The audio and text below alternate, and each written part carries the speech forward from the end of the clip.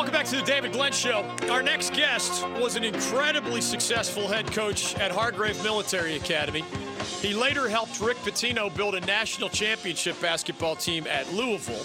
In our backyard, he was a sensationally successful head coach with the UNC Wilmington Seahawks, including trips to the NCAA tournament. He did the same in his first year at NC State. He's hoping to get the Pack back there here in year 3 with the Pack. Kevin Keatts, welcome back to the David Glenn Show. How are you?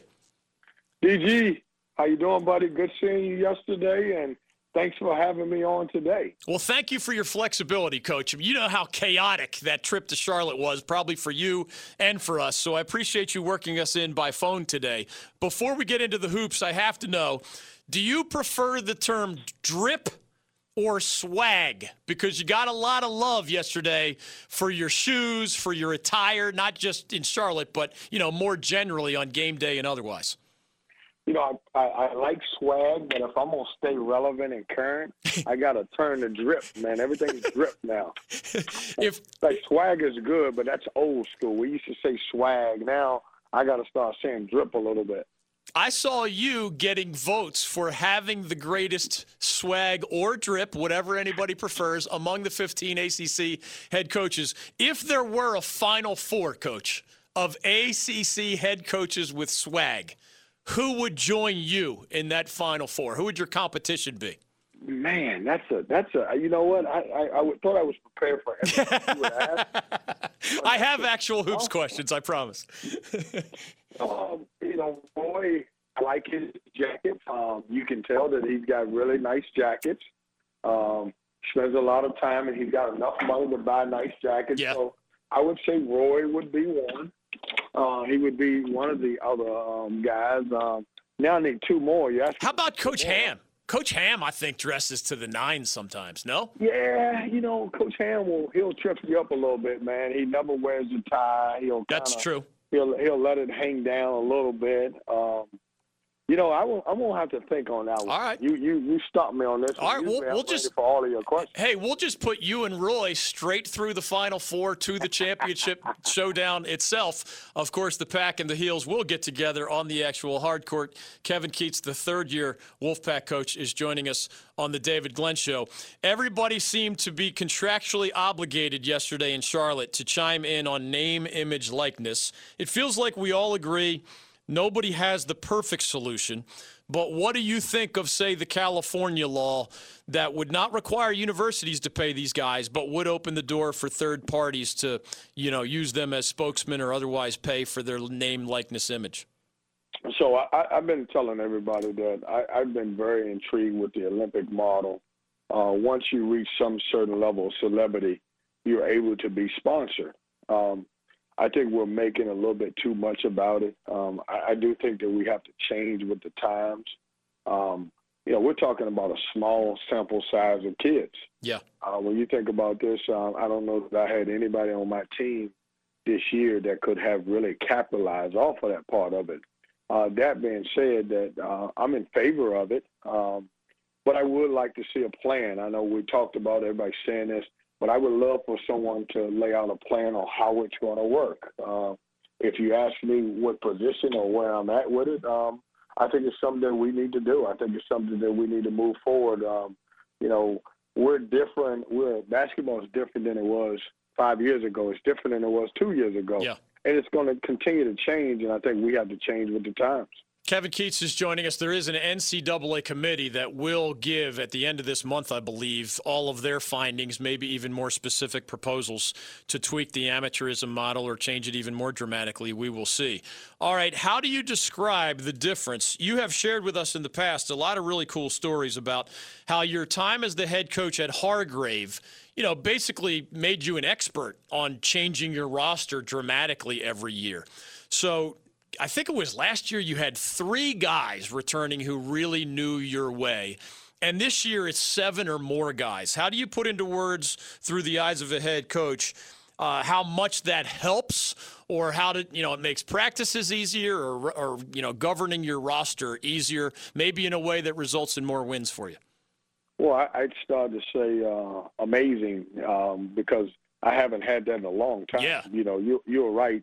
I've always had 3 guys or even less back in the past. And, it's made practice a little bit more easier. I've challenged some of those 7 guys to be better leaders and to help me teach the younger guys the program.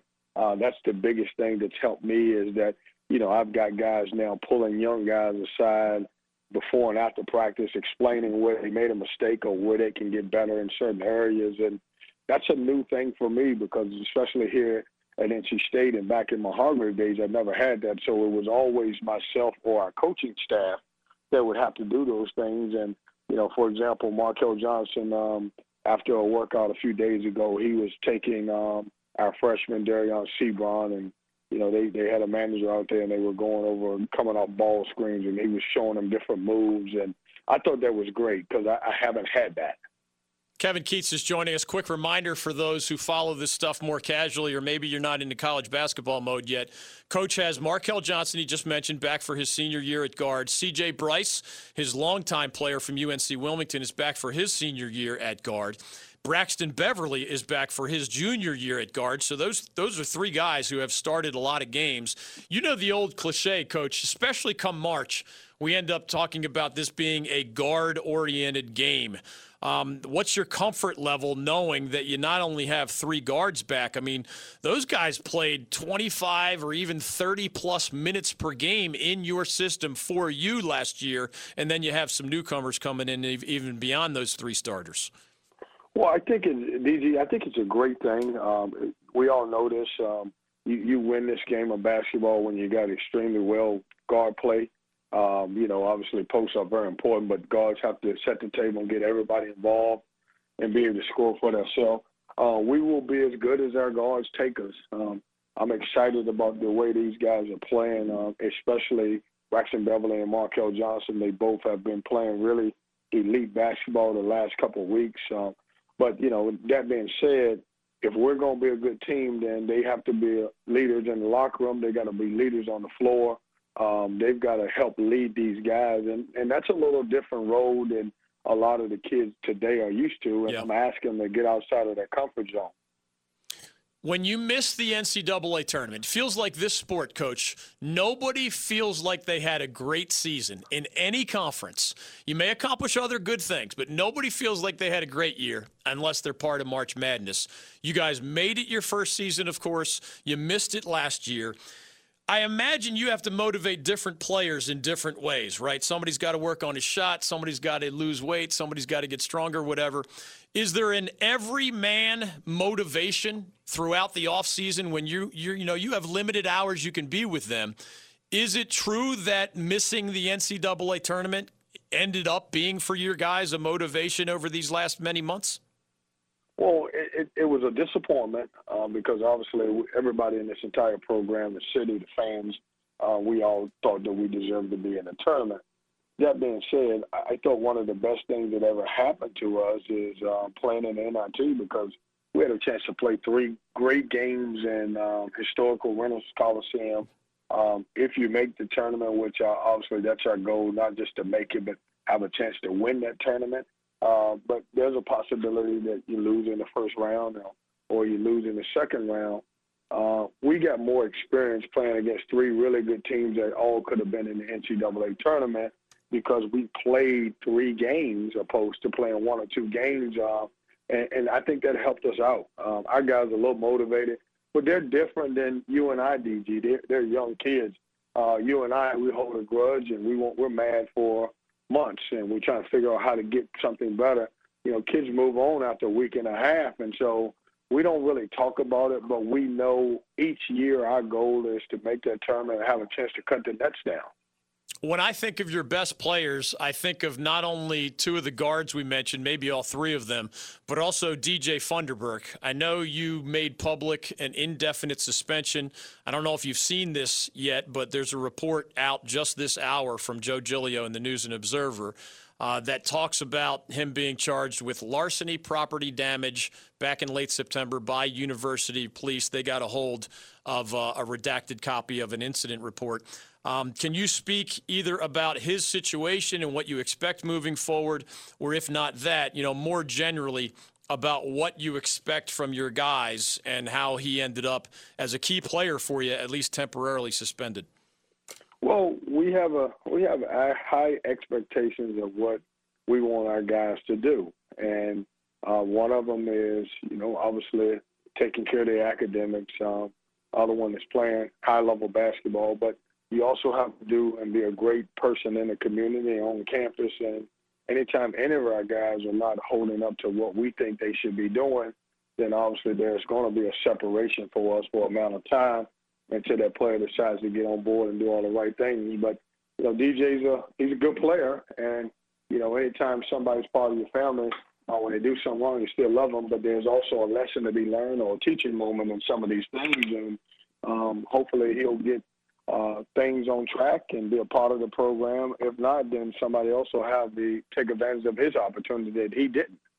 Kevin Keatts on Twitter, at Coach Keatts, NCSU, his third year with the Wolfpack.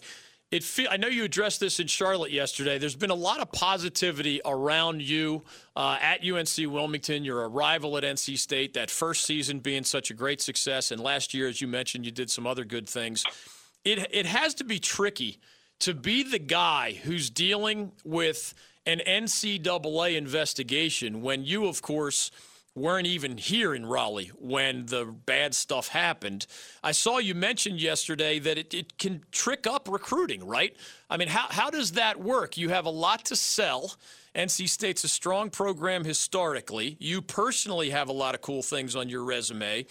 And yet I imagine you're getting these questions, hey, Coach, what are we supposed to expect about NCAA penalties? We know it's not your fault, but if you don't know what's coming down the pike, how do you describe how that's complicating just a big part of your job, and that's recruiting the next generation? Well, it's difficult at times because I'll give you an example. Let's say you go to a restaurant and you had a bad experience at the restaurant, so you're going to tell everybody that man, I don't go there because I didn't think it was good. The food was bad. It maybe gave me food poisoning. Well, for our situation, that's very similar. Even though it's a small sample size, nobody in our program was here. We feel good about where we're at as a program. We don't focus on it. But there's always people or always competitors that will try to put doubt in guys' minds. And we've dealt with this for, 3 years that I've been here, going into my third season, and that doesn't change who we are. We know what we believe in and what we're about. So we just focus on us. It hasn't been a distraction to my team. But you said it, anytime that somebody can use something against you in recruiting, they do. But I think people are understanding what type of program we're looking to run, what type of program we want to be, and know that we don't have any involvement in that type of stuff. Last thing for you, it felt like last spring, I know you had to say goodbye to a guy like Torin Dorn, who was a senior, but also a Wyatt Walker who played quite a bit. It felt like 9 out of 10 guys who contemplated jumping to professional basketball did actually leave, right? Trey Jones stayed at Duke, Jordan Warris stayed at Louisville, John Mooney stayed at Notre Dame. I'm not sure how many other guys even had the option, but Markel Johnson did stay. When you look at your neighborhood, the other 14 schools, everybody's predicting Duke and Louisville and UVA and UNC, but it feels a little bit more open for teams that at least could climb the ladder, if not make a run at the top of the ladder. Does it feel that way for you when so many ACC guys did leave early to become lottery picks in other pros? DG, I think preseason predictions are what the media has to have. Yeah. But I don't think they determine what anybody's outcome. Our guys are excited. You could have, I'll say this, you could have your best team ever in the ACC and somehow figure out a finish. And look at us. I want to give you an example. In year one, we were picked 12th. Yeah. And we finished, tied for 4th. So things can happen in a short amount of time. And I do like the fact that, we've had to play against not just pros. We've had to play against lottery picks in the last few years. And, it's some good players in our league, but I don't know that they're as good as the guys that left. But our league is still great, so the other guys will get an opportunity to rise up. And you'll hear about new players, and hopefully you'll have a chance to talk about our guys a little bit more, like a guy like Markel Johnson. Hope he moves into the higher echelon of some of those elite players that's been in the league and put himself in a situation where he can have a chance to play professional. Cool thing about the story you told, if I remember correctly, you guys even finished tied for third in the ACC.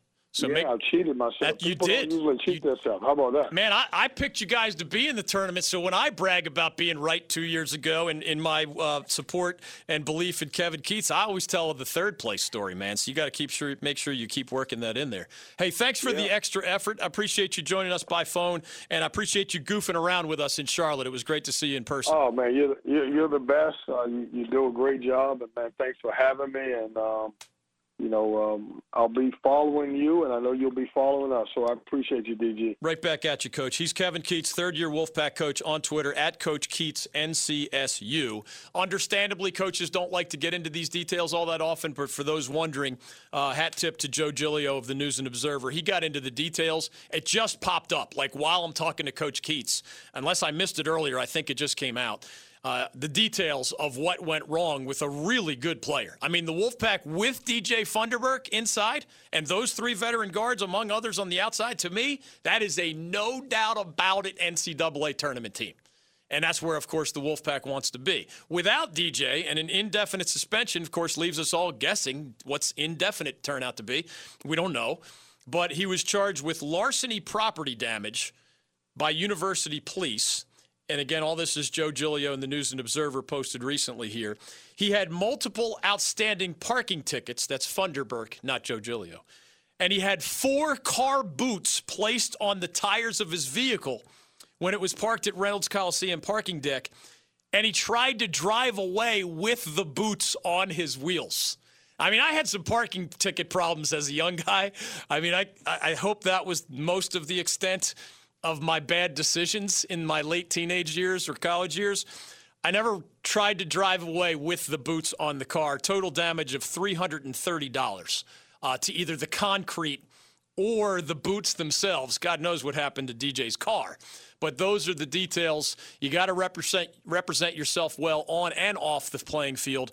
And obviously this was at least part of the equation that got DJ Funderburk suspended from the Wolfpack basketball team.